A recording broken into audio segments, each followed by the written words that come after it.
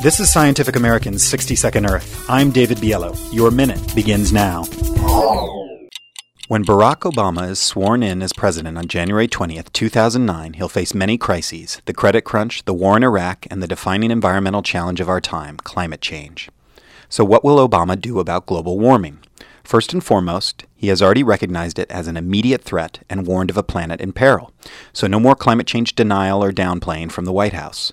Further, Obama has pledged to reduce U.S. emissions to 1990 levels by 2020, and then a further 80% by 2050. To do that with the smallest economic impact, Obama favors a so-called cap-and-trade program. Cap-and-trade is essentially a government-mandated pollution market. The feds set an overall limit for pollution, in this case greenhouse gases. Then they auction permits to pollute. The permits can be bought by polluters, for example, owners of coal-fired power plants. But let's say a power company has started using wind farms. It might then own the rights to pollute more than it actually does pollute. It could then sell those extra permits to other polluting companies struggling to meet their emissions quota.